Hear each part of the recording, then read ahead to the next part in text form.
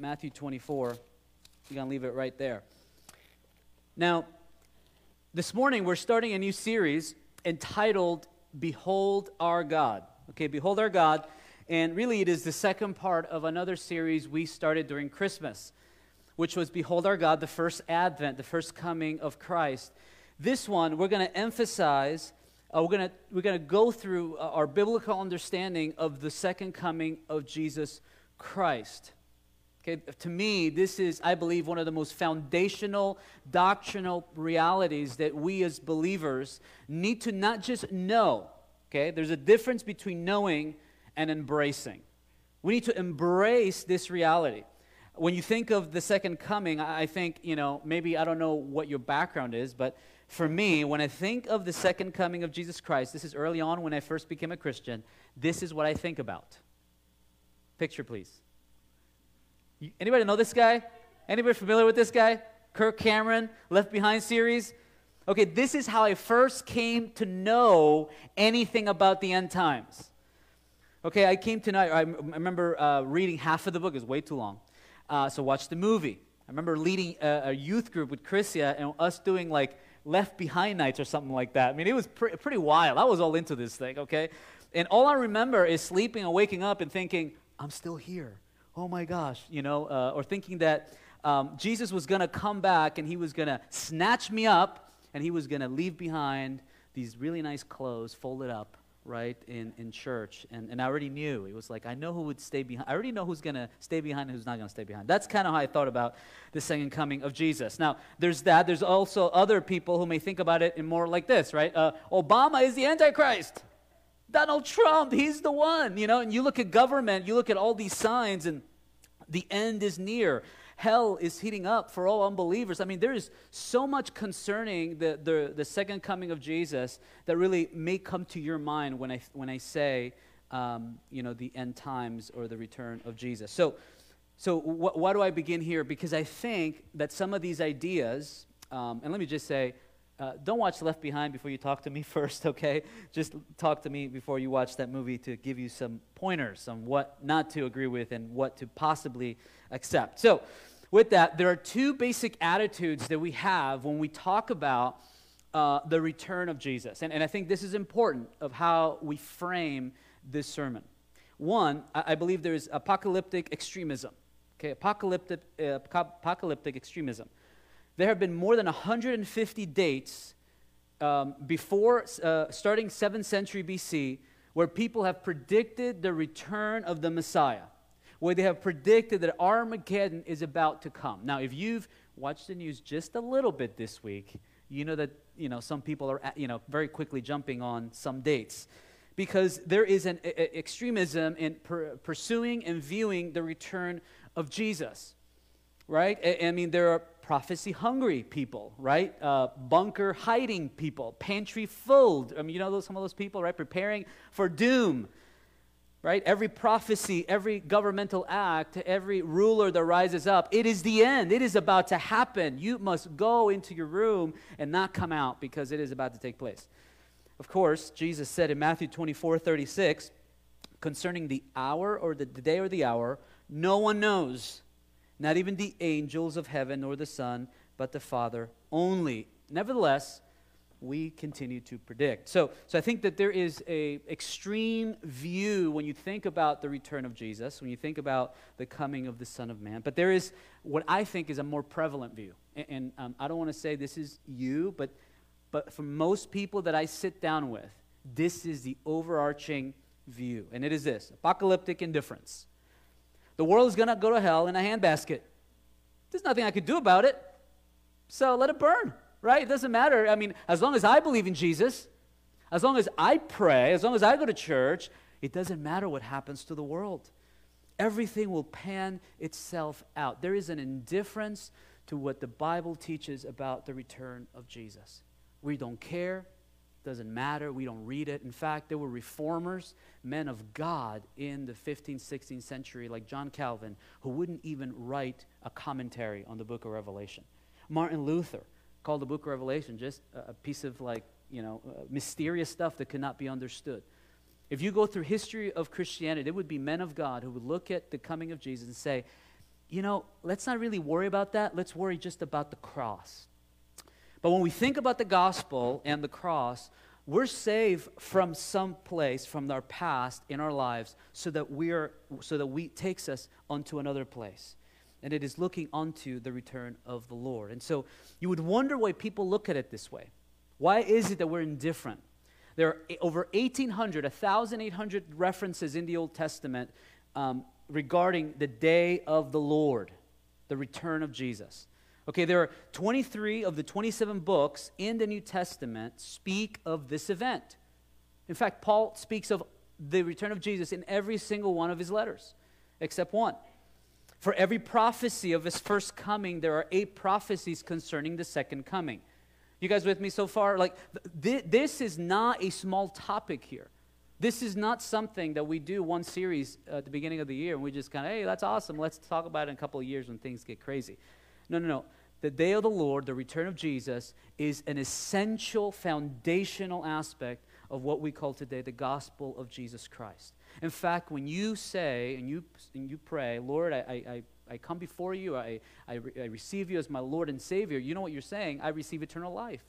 Eternal life holds a promise that Jesus will return. The gospel has the second Jesus ingrained in it. And so I begin here because the sermon this morning is entitled, The Biblical Attitude Required for the Second Coming of Jesus.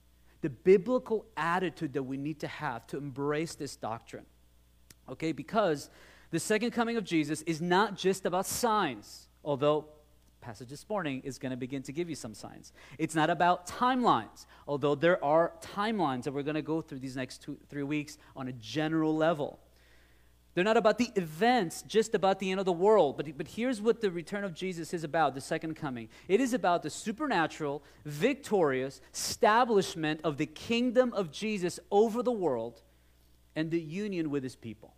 Okay? It is the supernatural and victorious establishment. It is supernatural because, as Jesus says in Matthew 24, later we're going to probably read this next week, he says that there has never been a time like this one. This future time of which we do not know yet, we cannot fully comprehend. It is a time that is supernatural. There is a relationship that's going to develop between you and God in a different level. The way the world is, it's going to be supernatural way. You're going to experience a different life here when Jesus returns. It is supernatural. So in a way, any type of demonstration, any type of sermon will fall short of fully understanding what this means. But it is supernatural. It is also victorious. It is the victory of God, final victory over sin, and the reign of the King of Jesus over the world. It is the renewing of the world into perfection and glory. It is you coming in your resurrected body, a body that is better than Adam's body. Think about that. You know that Adam could sin in the garden? You know that story, right? You know Genesis 1-3. Well, when Jesus returns, you're going to go to a place which is not heaven, but heaven comes down here on the earth, renews the earth, and now there is no longer a possibility of sin. There is no way for you to sin. So in a way, the coming of Jesus brings forth a better place than the garden. And I think that's hard for us to grasp when you think of the garden, perfection, that's great, but there was possibility of sin. This place does not. In this place, there is no pain, there is no suffering, there is joy and ultimately a union between you and God that you have never experienced. Look at Revelation 21, right at the end of this, verses 3 and 4. And I have this here. And I heard a loud voice from the throne saying, Behold, the dwelling place of God is with man. He will dwell with them. They will be his people, and God himself will be with them as their God. He will wipe away every tear from their eyes, and there will be no more death, no more mourning and crying or pain, for the former things have passed away. Now, let me just ask this. Who wants this today? Right? Who wants this today? Right, everybody's just, man, I have my back pain, man, I want no more pain. See, this is why this is so central to our understanding of the gospel. There is a future time where we will see this played out. What would the world look like if Jesus ruled the world? It's not a never-ending church service. I know that's what you think. When Jesus returns, we're just going to be in church and worship all day long. That is not what the return of Jesus is about. It is about you fully experiencing the perfection of government, the perfection of people, the perfection of living forever, The love that you've never felt, but you felt it in moments in this age, it is now expanded. It is now in full and ushering in the person of Christ who is love himself. There will be prosperity, personal relationship with him that you have never felt and you will not feel until he returns. And so the interpretive principle, as we began this morning, okay, and this is just the intro, but this is, the interpretive principle is this, that Jesus is coming back not just to give you signs or to really give you a really cool movie.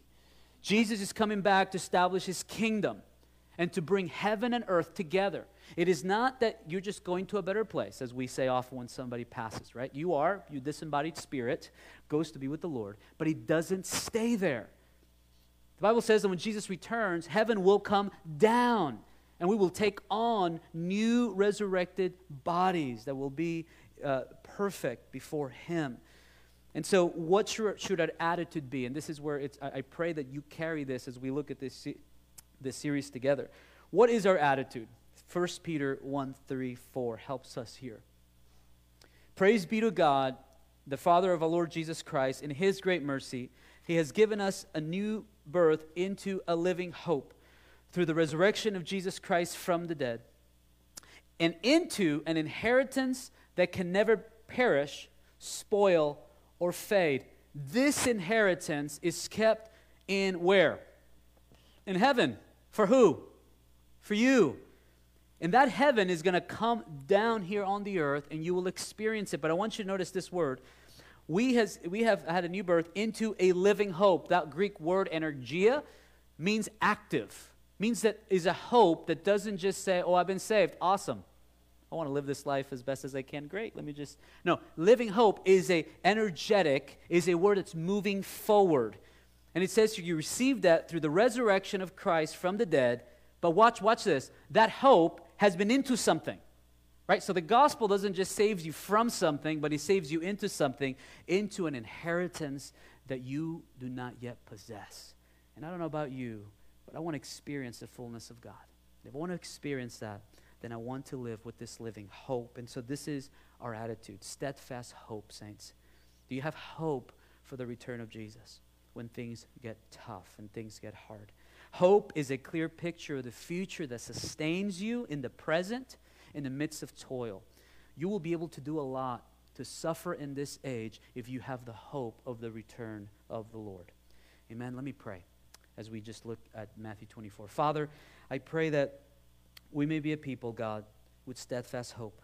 We may not be swayed by the media, swayed by what we see, even by what we feel. But we may be swayed, God, by your Holy Spirit that teaches us that you will come back. And there is a hope within every soul that things can be better, and they will be, as you come back and speak into us and change us into your people once and forever in perfection. Thank you, Lord.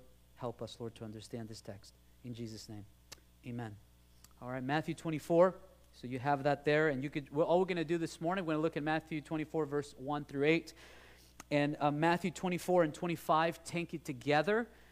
Make up what is called the Olivet Discourse. It is a discourse or statements that Jesus gives on the Mount of Olives.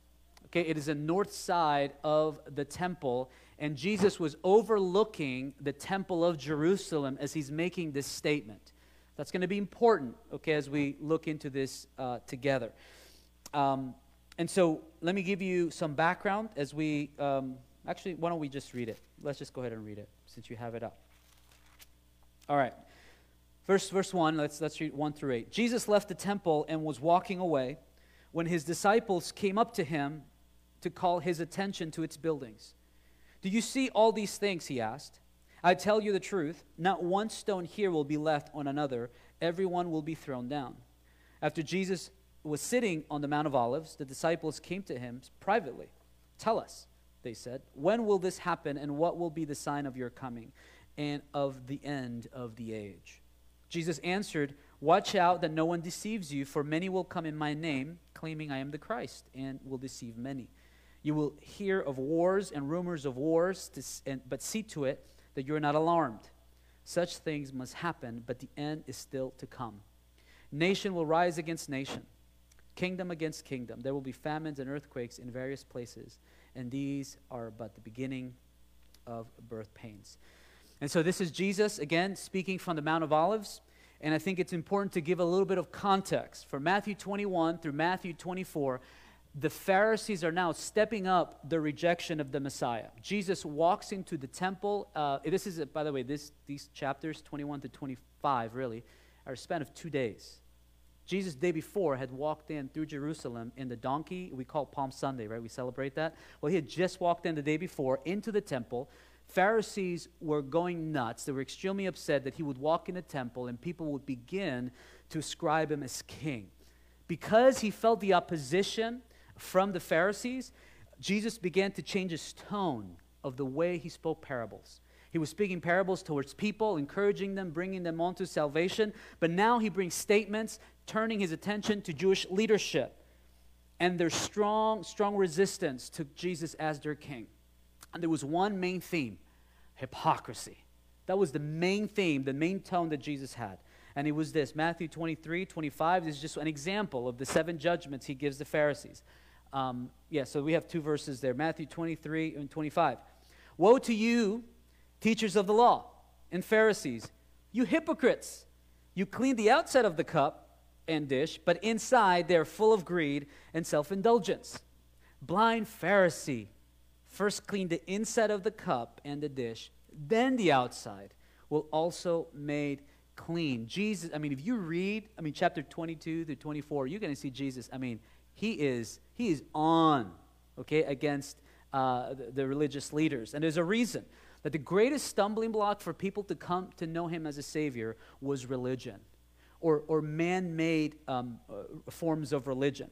The rejection of the Messiah was not just happening among the people that looked at Jesus, but it was actually the leadership that was seeing Jesus walking this journey, fulfilling the prophecies, and still saying, how could you worship this man? Could anything come out of Nazareth? Their error and rejection produced grief in Jesus. Jesus pleaded with them, but his grief was so deep that he actually wept. In fact, there are only 2 times where Jesus weeps. It is when Lazarus dies, and it is here in this passage. So look at Matthew 23, verse 37 and 39. So again, picture this, right? Picture Jesus in the temple. 2 days in the temple. Judgments against the Pharisees, and now he breaks down. And here it is. Jerusalem, Jerusalem, you who killed the prophets and stoned those who sent you, how often have I longed to gather your children as a hen gathers her chicks under her wings, and you are not willing, talking to the Pharisees. For I tell you, verse 38, this is key here. Look, your house is left desolate. For I tell you, you will not see me again until you say, blessed is he who comes in the name of the Lord. Now, don't get lost in translation here. He's not talking about just any house. He is in the temple, in the center of the temple, of the Herod's temple, and he's saying, look at your house is left desolate. For I tell you, here it is, it's empty. Here's why: because I'm leaving. The house in reference here is the tabernacle, or the temple here, Herod's temple. And it is the entire place, the location in which this entire narrative takes place. And Jesus is saying, the temple is empty. It is without God, because you will not see me again. Because you will not see me again until you worship me. There will be a time where God's people will worship him at that temple, but Jesus is saying, now it's not the time. And so Jesus, wiping his tears, leaving the temple, 2 heavy days, what I believe some of the most emotional expressions of his person towards the people whom he loves, is now leaving, wiping his tears and leaving. And here we have Matthew 24. Jesus leaves the temple, and what do the disciples do? What did they, I thought I had it there. But what do? They called to attention his buildings. What did Jesus just say about the temple? It is what? It is empty. God's not there. Did you guys know that you can have a beautiful building and not have God in that building? You think that's possible? That you can have a great, magnificent building and a church and a paid staff and incredible tools, and you can still not grow in Jesus? Did you know that? That there are people that could be in church for years and still not feel the presence of God. But here are the disciples. Jesus just said, this building is kind of empty. There's not much here because I'm leaving. And the disciples, first thing they do is they call attention to its buildings. And so Jesus is weeping, but they're emphasizing the beauty of the temple. And the temple in view here is Herod's temple. Okay, Josephus, a Jewish historian, tells us that it was 10,000 slaves, okay, that built this project, $16 billion, 46 years. Okay, if you see this is called the Temple Mount, which is actually it's like a trapezoid type of shape. It's kind of a rectangle. But this is the most expensive landmass in the world, right? Most talked about place. And where the temple was where the Dome of the Rock is. See that?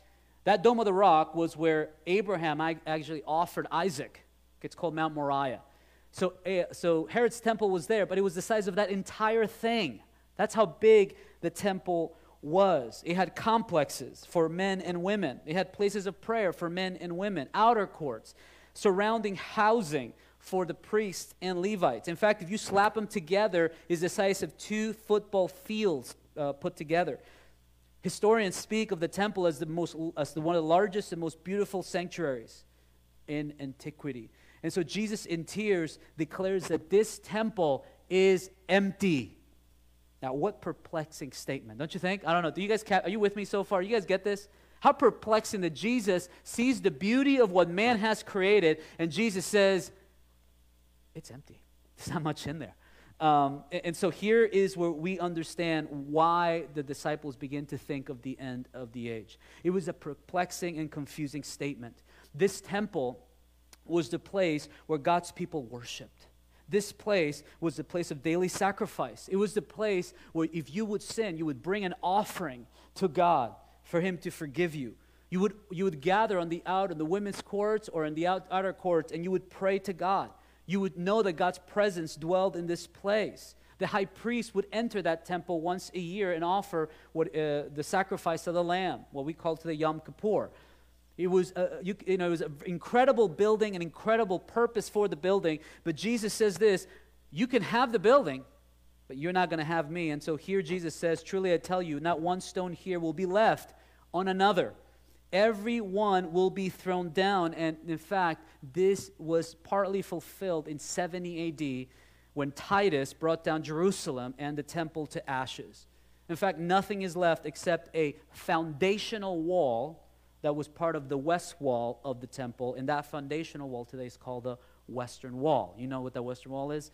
So there is one piece left, and so it was inconceivable to think that this majestic place of worship would soon crumble. Why do I spend this much time on the temple and talking about the context? Because one of the interpretive principles here when we think about the return of Jesus is that Jerusalem and the Temple Mount will play a central role in the fulfillment of God's plan in the coming of his Son. Where do you get that, Omar? How do you know? I mean, that's a lot from one verse. Look again at verse 3. Look at what they asked Jesus. When will this happen? What will be the sign of your coming? And and of the end of the age? And I've separated these questions, I think, here to put them up for you. Yeah, you can go to the next slide, I think. But notice here that when they hear about this destruction, that they're not kind of wondering, oh man, that's too bad. But what do? They ask, when will this happen? What is the sign of your coming? And what is the sign of the end of the age? For the disciples, it was clear in their mind that the temple, it was related to the concept of the end of the age. There was no separation between the destruction of the temple and the coming of Jesus and the consummation. In other words, if you were to go back in time, you go into a first century Jewish mind to read as if you were there reading the scriptures back then in the city of Jerusalem, if you thought about the destruction of the temple and you thought about the return of Jesus, these two were together. And so as we think about the end of the age, and again, I don't know where you stand when you think about Israel, and I don't know that whether it is a far concept in America to think about another nation in this sense, but when Jesus returns, again, there's a lot to say about this, and we'll probably get to it later on, is that if we do not yet understand the centrality of Israel as the disciples understood it, then you are already not not understanding the return of Jesus. And so our attitude towards Israel needs to change, or at least needs to be challenged. Now think about this, about Israel. After the destruction of the temple at 70 AD, Israel was dispersed among the nations. In fact, for almost 2,000 years, the Old Testament was in some ways useless for many people. Here's why. About 80% of the Old Testament speaks about the Middle East, speaks about a Jewish people, speaks about Palestine.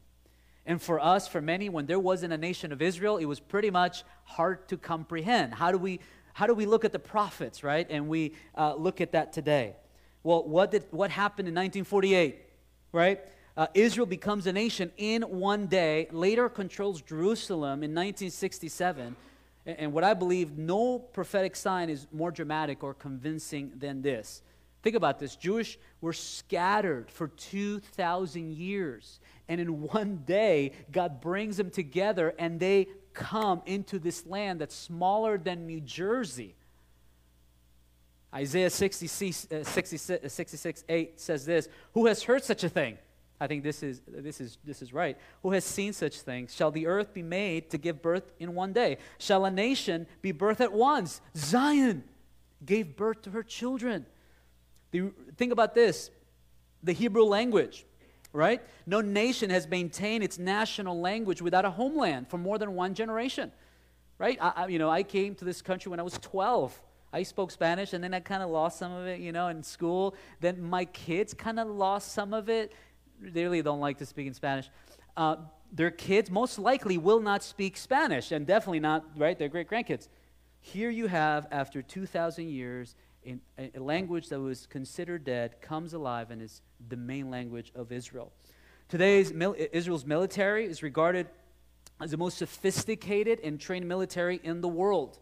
Since 1985, Israel's is the world's largest export of drones, war equipment. They're responsible for 60% of the global market of war equipment. The U.S. has 25%, with being the second. Watch this. The nation is barely 70 years old, saints. Do you guys capture this? Less than 70 years old. And so why do I say all this? Because if we're truly going to do this together, we're truly going to grow and understand that Jesus has yet a promise and a hope. It relates also to the nation of Israel. And if we have to grasp with these passages and with these verses. Okay, so let's go to verse 4 through 8. Jesus starts not with signs. They had asked for signs, right? But he doesn't start with signs, but he begins with this time. And look at verse 8. He says this, "All these are the beginning of" what? Birth pains.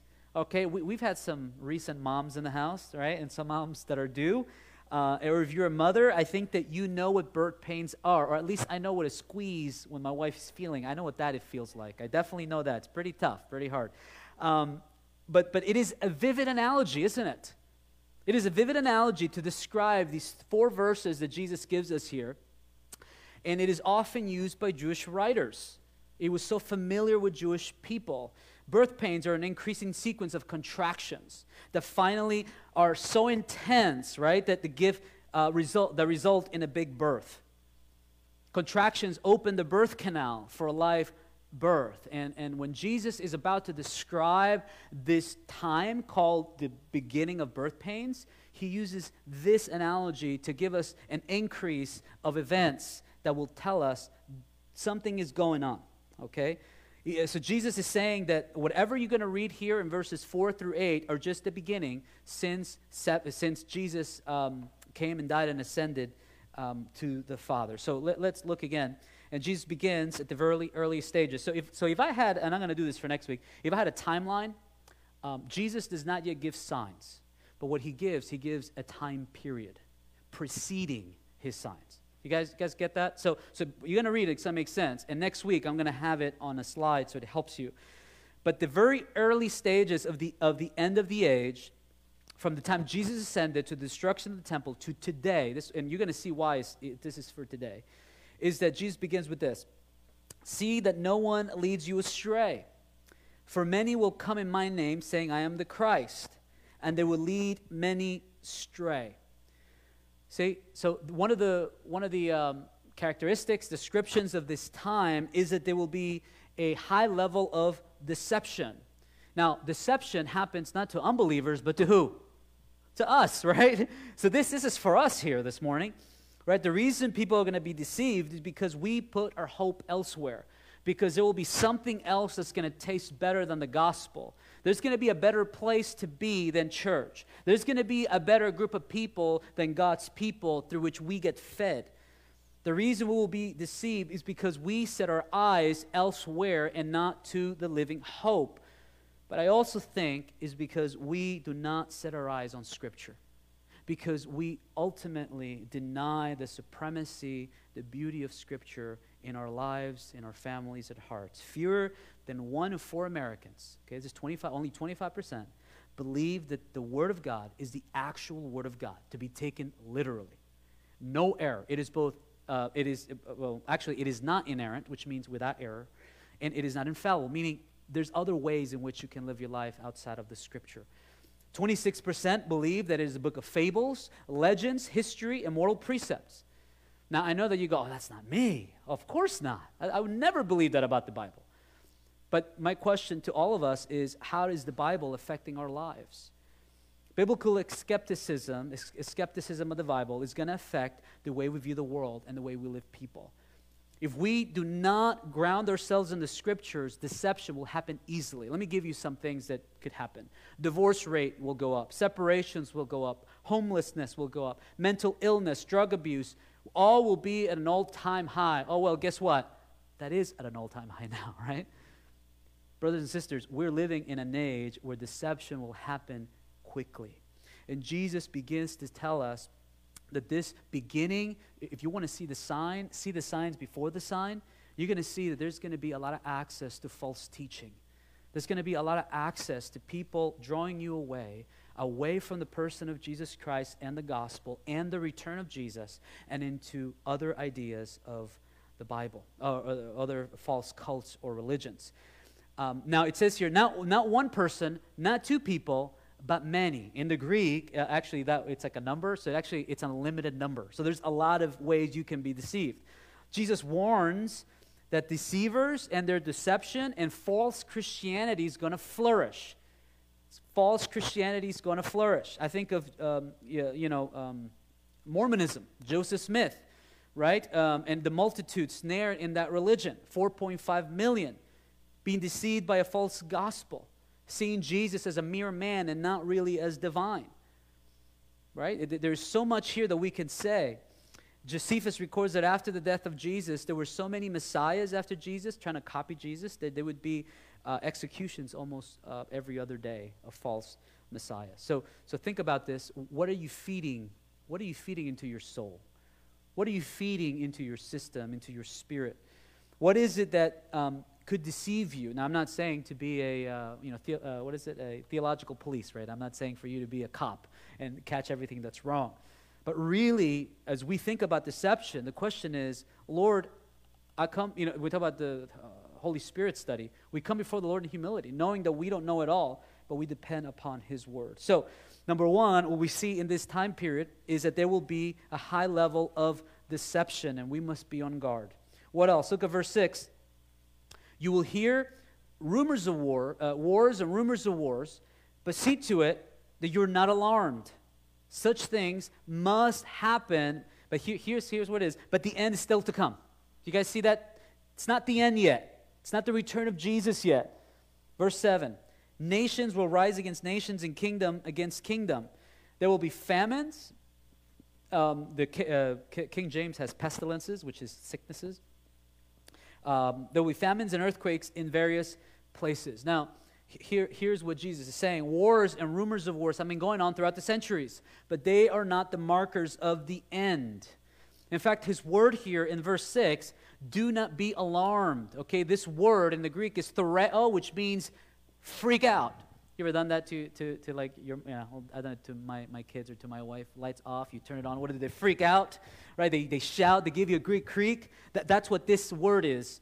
It's cry out loud, to make noise, loud noise due to fear. There will be people who are going to simply freak out, like scream out, oh my God, I go crazy because the end is coming. And man, I'm so afraid. I don't know what to do. It's going to be crazy. I mean, that's the way, Jesus is saying, don't do that.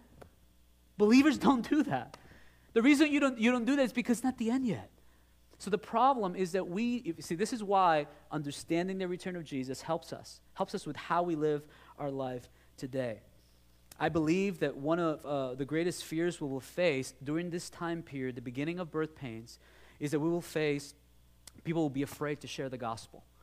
I believe that as we see war, as we see nations rise against nations, opposition within nations, closing of borders, as we begin to see what I believe censorship, there will be a fear in us to say, oh my gosh, the church is going to burn, I don't know what we're going to do.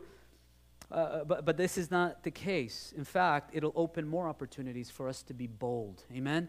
It will open opportunities for us to lay our lives down and to speak the gospel. There will be closed countries, nations against nations. You will not be welcomed in the Middle East. You will not be welcomed in South America. You will not be welcomed here, and so forth. Things will happen that will make it hard for the world to understand what's happening, and we will have to make decisions to do things that were really difficult for the sake of the gospel. Now, Jesus is saying, this is not then, this is now. The state of the world are the convulsions of childbirth preparing the world for the return of Jesus. So, this beginning of birth pains, the world is chaotic, and the disciples should not think that human or natural disasters signal the end. So what does he tell us so far here? 1, do not be deceived. That is a charge from Jesus. And 2, do not freak out. Right? Do not be alarmed and do not freak out. What does he say? Wars will come because nations are divided. There will be animosity among the nations. There will be fractions among a people. There will be earthquakes, right? The word seismos means earthquakes, and it is tied to significant events. When Jesus died, there was an earthquake. When he resurrected, there was an earthquake. In the book of Revelation, it was a sixth seal where there was an earthquake. Heavenly sanctuary, at the very, when we see the sanctuary in Revelation 11 of the heavenly kingdom, there was an earthquake. Earthquakes is a sign of cataclysmic events. It is a sign of judgment. It is a sign that God is ready to come. It is a sign that the earth is literally opening the canal. The earth is groaning. The earth itself is longing for renewal when Jesus returns. In fact, earthquakes have increased over 265% just this past century, double that in this century prior. Saints, this is not something that's just Jesus said it in passing. This is something that we're living here today. And so as we think about this, what is our hope? What is it that we receive this morning? What is your attitude towards the end times? What is your attitude towards the return of Jesus? Is it simply, I don't really care. I'll just go back to my daily life and try to make it and be successful and live my life? Is it, oh man, I'm so afraid. I don't even want to come to the service next Sunday. I'm afraid things are going to fall out of the sky, No, that's not our attitude. Our attitude is one of hope, one of expectant joy, one of faith that Jesus will come. And so with that, let me give you just, again, very foundational principles here when it comes to 3 things that I think are helpful when you think about an application for us this morning. You guys with me so far? You guys in? Okay, good. Let me give you one. What we're called to do now as we look at this, and I pray that you read this over and over when you get home, Matthew 24, 1 through 8, is that we must remain in steadfast purity of the Scriptures. We must stay in steadfast purity. And what I mean purity, you know what that means? That you're cleaning yourself. Like you want to, there's stuff in you that you've learned. There's stuff that you don't know. There's stuff that you're still questioning. But you know what you do? You're purifying it. You're sanctifying it. And I think that it's going to be a challenge for us because there will be so many people that you think know more than you. There will be so many people that are going to seem like they have it better than you and that they know more than you, and you're going to be swayed by them. It's going to sound really good in your ears. But let me read to you what Peter says, 2 Peter 2:8. Go with, I think I might have the scripture there, but maybe not. If you don't, go to 2 Peter 2:8 and read this with me. This is really, really powerful verse that I think it captures here are the importance of purity. 2 Peter 2:8. For they, talking about false teachers, mouth empty, boastful, and by appealing to the lusts of the flesh, lustful desires of the flesh, they entice people who are just escaping from those who live in error. They promise them freedom while they themselves are slaves to depravity. For people are slaves to whatever has mastered them. Okay, how do you know that you're being purified? When you go to church and you feel uncomfortable. Can I give you a key? If you go to church and you feel like you're in a Christian cruise in a yacht and just everything's served to me, oh man, Jesus, don't come back yet. This is so good. Worship is amazing. The pastor, man, sermons, like the videos, the lights, oh, I love it. If you don't feel a sense of conviction, if you don't feel a sense of being cleansed by the Word of God, if you don't feel like you want to go, I want to read this when I get home because I don't get it. I want to know if you don't feel that, I want to just challenge you here. Be on guard. Be on guard, because it'll be easy for you to be deceived. It'll be easy for you to just receive what everybody's saying. Because here's what they do. False teachers mouth empty words, boastful, but here's how they get you. You ready for this? They speak to your flesh. They speak to what you love. They speak to what makes you feel good. So then when they got you in, you know what they do? Then they go, oh, so, here's this about prosperity. Here's this thing about, Jesus is not this, or takes one Bible out of context, some Bible verse out of context. We must be on guard against false teaching. We must be on guard for what the Scripture teaches. And it is for me too, saints. I could be wrong. I need you to tell me, hey, I don't agree with it. I don't know how you see that. I'm in there with you. Trust me. I can be deceived as well. So, one, remain steadfast in the purity of Scriptures here in this age, in this beginning of birth pains. That is what we're going to do as a church. Number two, remain steadfast simply in trust in Jesus. And that is this trusting that whatever is going on around our world today, whatever, like how it's affecting you, listen, I don't think it's a joke what COVID has done to us. I don't want to downplay and say we shouldn't be afraid or concerned. I think we should be. I think it is a terrible thing that took place. People lost their jobs. Financially, people have been decimated. I mean, it's been terrible. Like, we have to be honest and say this has been truly difficult for this church. This was difficult. For me, it has been difficult to just, how do we do this together? But here's one thing that we know, that we have to trust the Lord. We have to trust that Lord will, in fact, have a plan for us, that He knows why we're going through this in this season of our lives. And if you remove yourself out of just yourself and you look at the entire picture, you look at the beginning of birth pains, you know what you see? Oh, God's working it. God's setting all this up. God's doing all this for a purpose, so that one day He will rule and reign and I may be in relationship with Him forever and in everlasting eternity. And so we must remain in steadfast trust in Jesus. Lastly, and this is how I'm going to end here this morning, and I encourage you to live this out, to pray this out this week. Remain in steadfast hope for the return of Jesus. 1 Peter 1:13. Let me go there. 1 Peter 1:13. Oh, I have it here. All right, great. So this is key, and this I'm going to leave it to you, and I pray this encourages you. Therefore, preparing your minds for action and being sober-minded, set your hope fully on the grace that will be brought to you at the revelation of Jesus Christ. Is he talking here about the grace of the cross? Is he? I mean, look at this. On the grace, set your hope fully on the grace that will be brought. Saints, there is a grace of God that you do not yet have. There is a grace that you do not, you know why you always fail? You know why you always go, oh, I fail, I sin, or I can't change. There's so many things that grip me, and I don't know how, I'm doing everything I can to change. Set your hope on the grace that will be brought to you at the revelation, at the coming of Jesus Christ. The reason why grace sometimes feels insufficient is because there is yet another level of grace that is coming. Amen? There is another level of grace that we're longing for. We're hoping, God, come back. Oh, I failed, but you restore me, and I want full restoration, and I want that grace, that future grace. And so as we think about the return of Jesus and we begin our series, I want to just remind you that it is not about just signs and events, although, again, we're going to touch on those. But it's going to be about us longing and hoping and waiting for the grace of God that's going to come. And it's going to make all things right. Amen?